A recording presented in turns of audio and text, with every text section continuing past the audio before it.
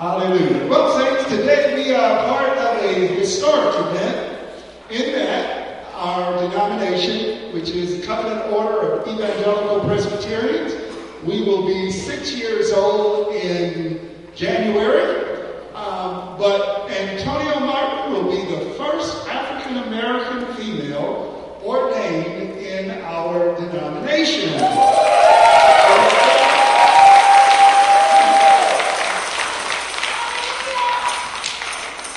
So we praise God for that and what the Lord is doing in our midst. Also, I am here in two capacities today. I'm here as one of the pastors of New Life at Calvary, but I'm also here representing the Presbytery of the Great Lakes. I am the moderator. Oh, can I have a cup? If I start drinking this, who knows what I'm going to do. I am also standing here as moderator, or vice moderator of the Presbytery of the Great Lakes. So, I don't know if that means I get to preach twice as long, one sermon for the church and one sermon for the Presbytery, or not.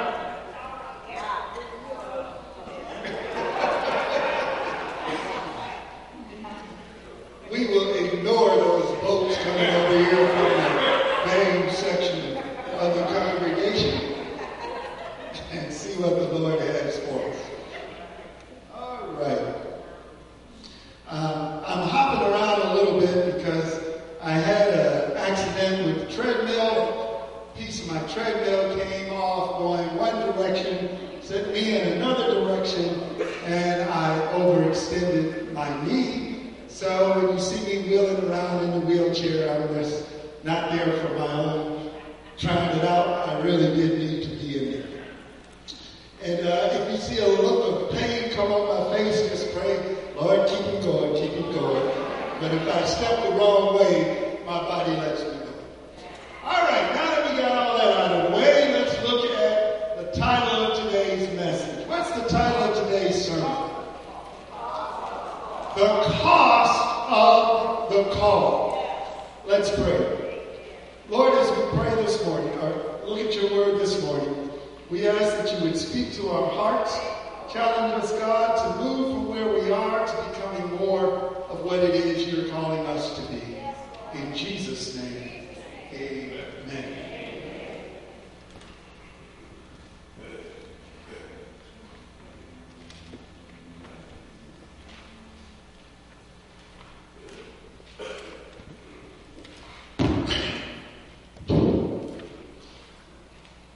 All right, let me ask you something, and I want you to be as honest as you possibly can as you answer this question.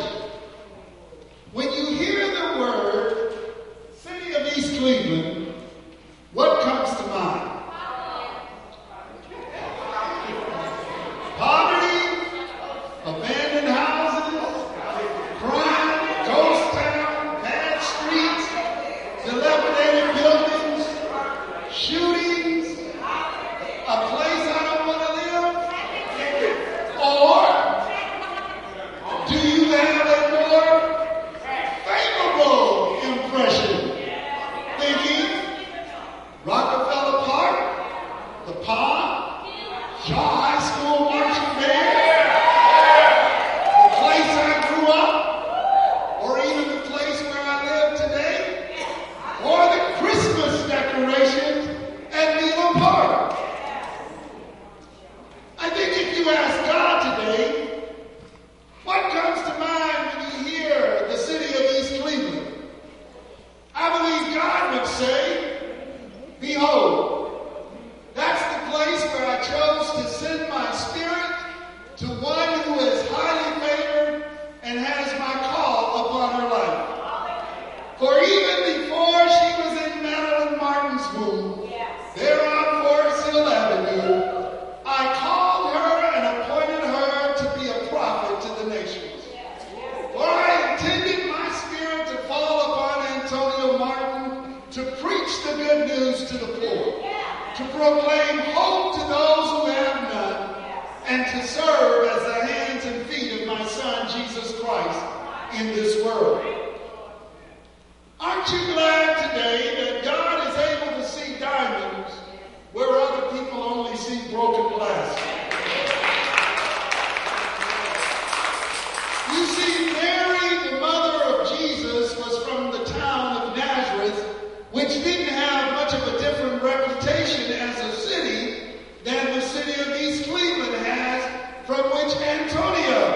came out of. As a matter of fact, Nazareth had such a bad reputation, it almost caused one person not to even go listen to anything Jesus had to say. You see, for years in the Old Testament, and then afterwards, people had been looking for the Messiah to come, waiting for the Messiah to be born, because Moses had said one day God was going to send a prophet like himself. And all the prophets kept prophesying, he's coming, he's coming, he's coming. And then in the Gospel of John, we have a story, Bible story, with a guy by the name of Philip. And Philip had run into Jesus right after Jesus had started his public ministry. And Jesus had looked at Philip and he said, "Come, follow me." Taking the time out, I'm trying to look at some faces over here and all I see is this balloon. That's keeping me from seeing y'all. Praise God. But anyway, Philip had run into this guy, run into Jesus, and Jesus had said, "Come follow me." And Philip got up and followed Jesus. And Philip was so excited about following Jesus that he had to go tell somebody.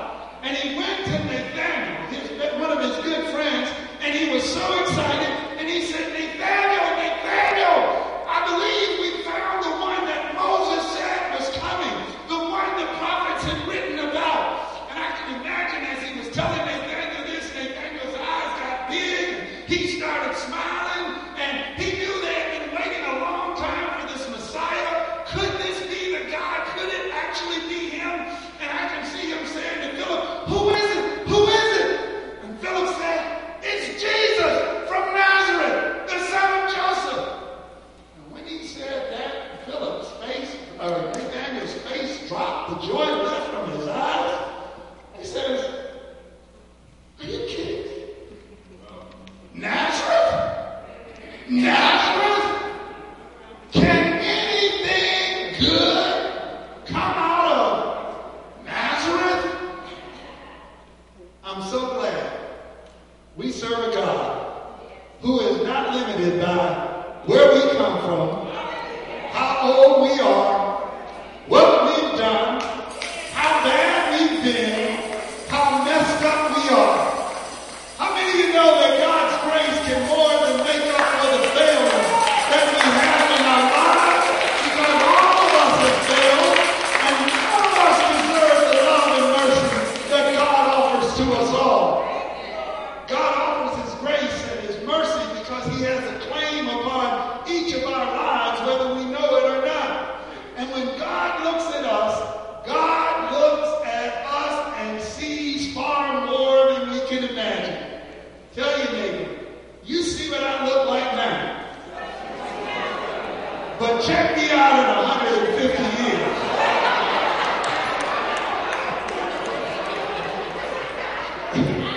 God should be done complete what he's working in us by then. I'm planning on looking real good 150 years from now. I know I won't be up there limping, that's for sure. Now, when God called Mary, Mary was basically a nobody. She was probably poor. Her family was not that significant. She came from a place called Nazareth, a place that the Jewish people avoided because there was a Roman garrison stationed there in Nazareth. And if you know there was a garrison, you know there were soldiers. And if you know there were soldiers, how many of you remember going the second mile? And most of us don't want to go the second mile with the Romans, so they avoided that place. Mary, she was not a prophet. She was not a priest. She was not a worker in the temple. There were young ladies who spent their entire life in the temple praying that they would be the one to give birth to the Messiah. Mary was simply at home in Nazareth planning the details for her final part of her wedding. Nobody was more shocked that God wanted to use her than she was. And yet here she is. And God sends the angel Gabriel to her. First of all, to see an angel was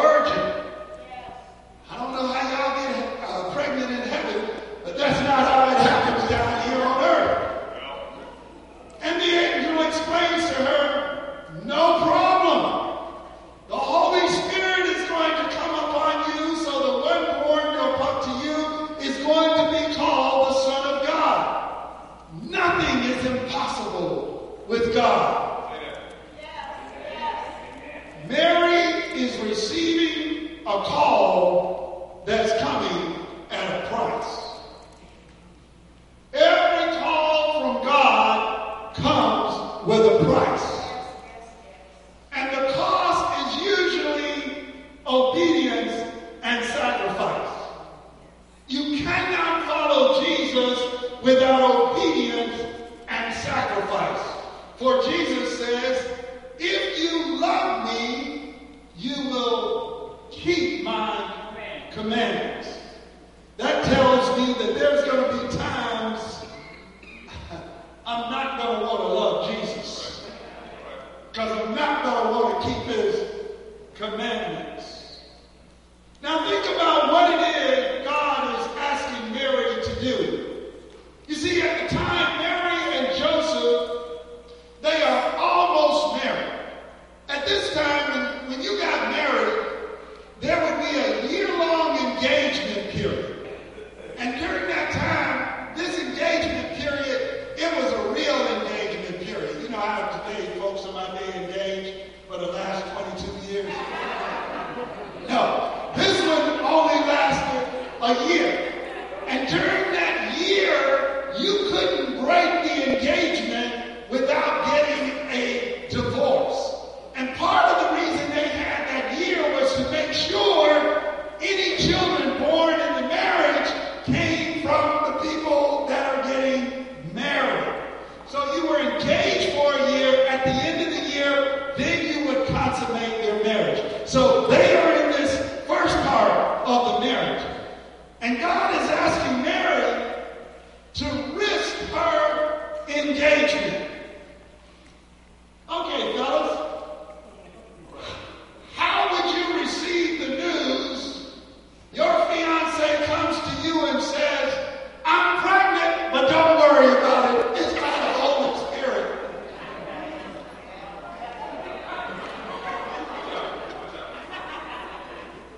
How many of y'all said, praise God? Come on with it. God is asking Mary to risk her reputation.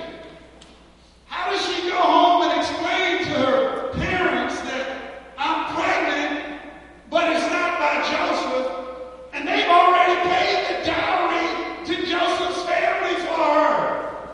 Do you think her father said, I'm so happy for you, my daughter? She risked ridicule by the community. How many of all those people were just like us? Oh my goodness. That's just the kind of thing you would expect from a teenager from Nazareth. She risked ridicule and condemnation from the religious community. For you to have sex with someone who you were not engaged to during that engagement period, that was tantamount to adultery. And that was something you could be stoned for. He was asking her to risk feeling lonely and isolated from others, with only God knowing what's truly happening inside of her. You know what? Mary knew this was coming at a price. Antonio, I want you to know that your call into ministry is going to come at a personal price. It's going to put you at odds with some of your friends. You see, you cannot rise up closer to God without leaving some things behind. And sometimes you have to leave some people behind. Some of them are going to walk away from you, and some of them, God, are going to tell you, you got to walk away from them. Jesus warns every believer that the cost of following him is high. He put it this way: whoever wants to be my disciple must deny themselves and take up their cross daily and follow me. For whoever wants to save their lives will lose it, but whoever loses their life for me will save it. What good is it for someone to gain the whole world and yet lose their soul? You know, Mary considered the cost, and she still chose to put her trust and confidence in God. I think the words that stuck with that she had God's favor and that God, the Lord, was going to be with her. I want us all to know there is nothing greater than having God's favor upon our lives, because you never know what God is going to do next. Mary made her choice, knowing that her life was never going to quite be the same again. After the angel told her that nothing is impossible with God, she said, I am the Lord's servant. May it be to me as you have said. Now, in her statement, Mary recognized something that many of us do not. She recognized that all of us are serving somebody or something. She made her declaration to be the Lord's servant. My friends, what does your life say about whose servant you are today? Are you serving yourself? Are you in charge of you? I mean, it's kind of dangerous to be in that position.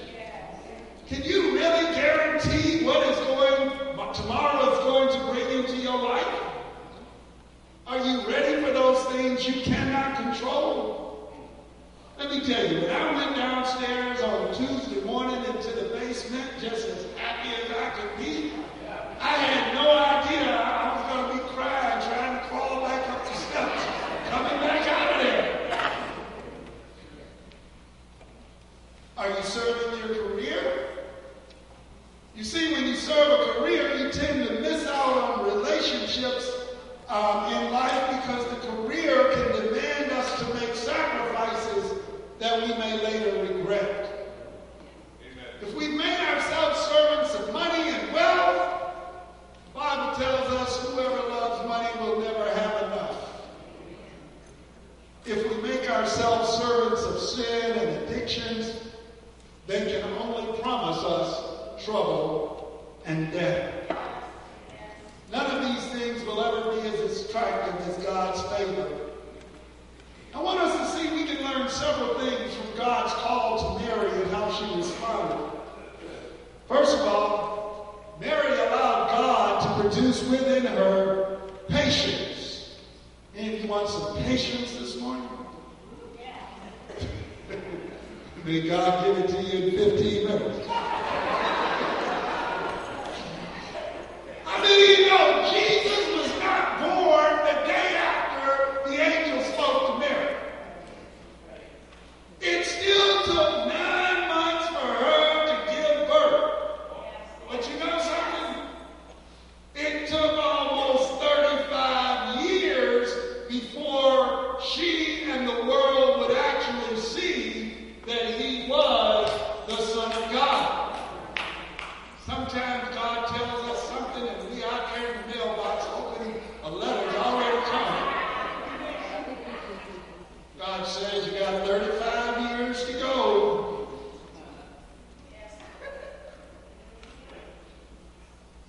35 years later is when he turned water into wine. Is when he fed 5,000 with 2 loaves, 5 loaves and 2 fish. When he caused a 12-year-old girl to rise from the dead. When he opened the eyes of the blind and called the lame to walk. How many of you know 35 years is a long time waiting for God to fulfill his word? Mary allowed God to produce within her perseverance. When she told Joseph this wonderful news, it was not at all wonderful news to Joseph.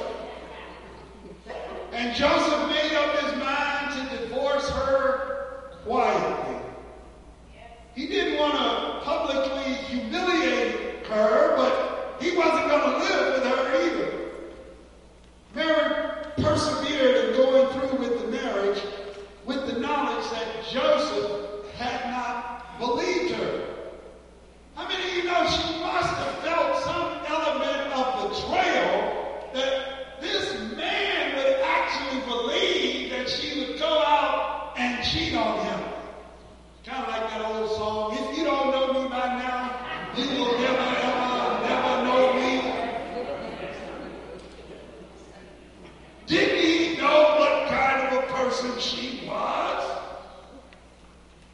You know, sometimes God gives us a perspective that others do not have. And we can't always expect them to jump on board and accept our reality as the only reality that they can see. That's good. That's good. That's good. God knows when we're about to reach our limit. And God knows when to move and to cause others to see things as we see them if we persevere. For God sent an angel to Joseph to let Mary know that she actually was pregnant by the Holy Spirit and that he should not be afraid to take her as his wife because the child inside of her would save the people from their sins. And Joseph went immediately to receive Mary as his wife. Mary allowed God to produce courage in her. You see, she had to stand up in the face of the hostility from other people. I mean, you know, most people didn't believe this Holy Ghost story. How many of you would have believed this Holy Ghost story? But you know something? That didn't keep her from walking in the community with her head held high. She was there in the temple when Jesus was presented at the time of his birth. She was there in the temple when Jesus was 12 years old. You know, when Jesus one time was preaching a sermon and he was teaching some of the religious leaders, there were those there that tried to discredit Jesus based on what his mother had done years ago. Jesus had told them, "You are not children of God." And the leaders responded, "We are not illegitimate children." Many commentators believe when they said that, they were reminding Jesus, "Hey, brother, you ain't got nothing on us. We know where you came from." Mary was courageous enough to be there at the cross when Jesus was hanging there. I can imagine when she looked up and saw her son on that cross, this was not what she had in mind when she said yes to the call of God in her life. You know, it's one thing to imagine your child being the Savior of the world. It's quite a different thing to look up and see him with nails in his hands and nails in his feet and blood running down his face and a crown of thorns wrapped around his head and his body lacerated from a beating by the whip. All she saw in the natural was a bloody mess of a man hanging on a cross, looking nothing like the young man who she had had in her home for so many years. Can you imagine your child being beaten almost beyond facial recognition? Mary was there at the cross that day when the sky turned black from 12 to 3 that afternoon. And I know if I had been her, I would have been angry at what they was doing to my child. I would have felt like, I just want to get at him. But she was there when she heard her son cry out, "Father, forgive them, for they know not what they do." Did her son really want God to forgive his tormentors? Then must she also forgive them? She watched Jesus as he talked to the two thieves on the cross. She heard him say something to one of them about, "Today you will be with me in paradise." She watched when he was able to lift his swollen eyelids and look down at her from the cross, and she couldn't stop hearing him say, "Woman, behold your son." She was there to hear him say, "It is finished. Father, into thy hands I commit my spirit." And then when he hung his head and he died, she was there when the soldier goes and takes a spear and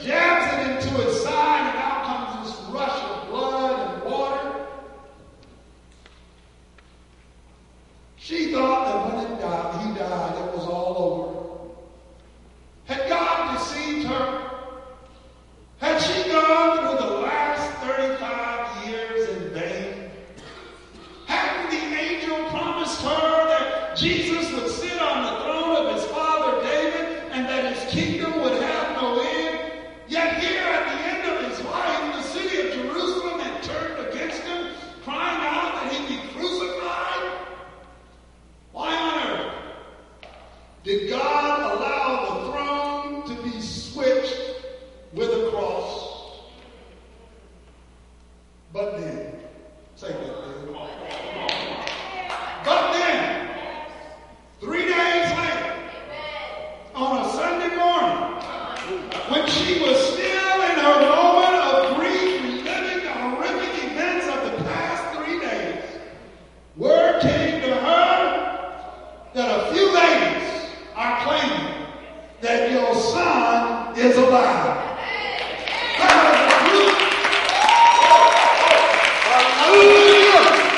That she hung around with Mary Magdalene, Mary the mother of James and Joseph, and the other Mary. They had gone to the tomb just to anoint his body for a proper burial. But instead, when they got there, they found an angel sitting on a rock. He said, I know who you are, and I know who you're looking for. And I'm here to tell you, he is not here. He is risen from the dead. He said, go tell the disciples, he's going to meet them in Galilee. And not only that, Jesus then appeared to the two women as they were on their way with this good news, and they stopped and they grabbed his feet and they worshiped him. And Jesus himself said, don't tell the disciples, meet me in Galilee. And when Mary heard that an angel had said this, she knew about the angel's talk. All of a sudden, she realized the pieces was coming together, just like God had promised. You see, when Jesus said, it is finished, he wasn't talking about he was finished. He was talking about what he came to do was finished. You see, the blood that she saw pouring out his side was the blood that washes away our sin. The throne God had placed him on was not in Jerusalem, but in heaven. The power that God had used to raise him from the dead established his kingdom that would never end. And how many of you know he is still being called today Son of the Most High God from 2,000 years later? God had kept every single promise that the angel had given to Mary, because before she said, I am the Lord's servant, may it be to me as you have said. Mary's call had come at a price of great pain, of great joy, and of great suffering. Antonio, I can't tell you what it's going to cost you to accept this call, this assignment from God. All I can do is guarantee you that if you give your all to God, one day it's going to be worth it all. For as surely as we are seated in this place today, every last one of us is going to stand before the judgment seat of God and give an account for the lives we have lived. And on that day, none of us will be declared righteous in the eyes of God based on the lives we have lived and the things we have done. Antonio, God is ordaining you to prepare us and others for that day, which is surely going to come. The temptation is going to be to want to make people happy. God's not calling you to make people happy. He's calling you to make people ready to meet him. We can be assured that all of us will fall short of what God requires, and that all of us will need a Savior who can stand up on our behalf and say, my blood has paid the penalty for that one's sin. God, it'd be wrong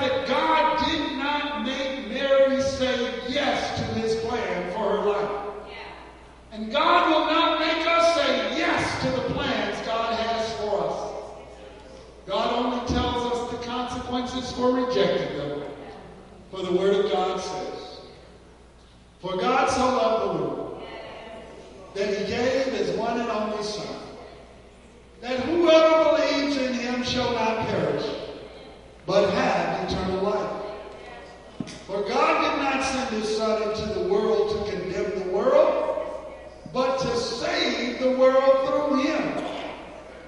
Whoever believes in him is not condemned, but whoever does not believe stands condemned already, because they have not believed in the name of God's one and only Son."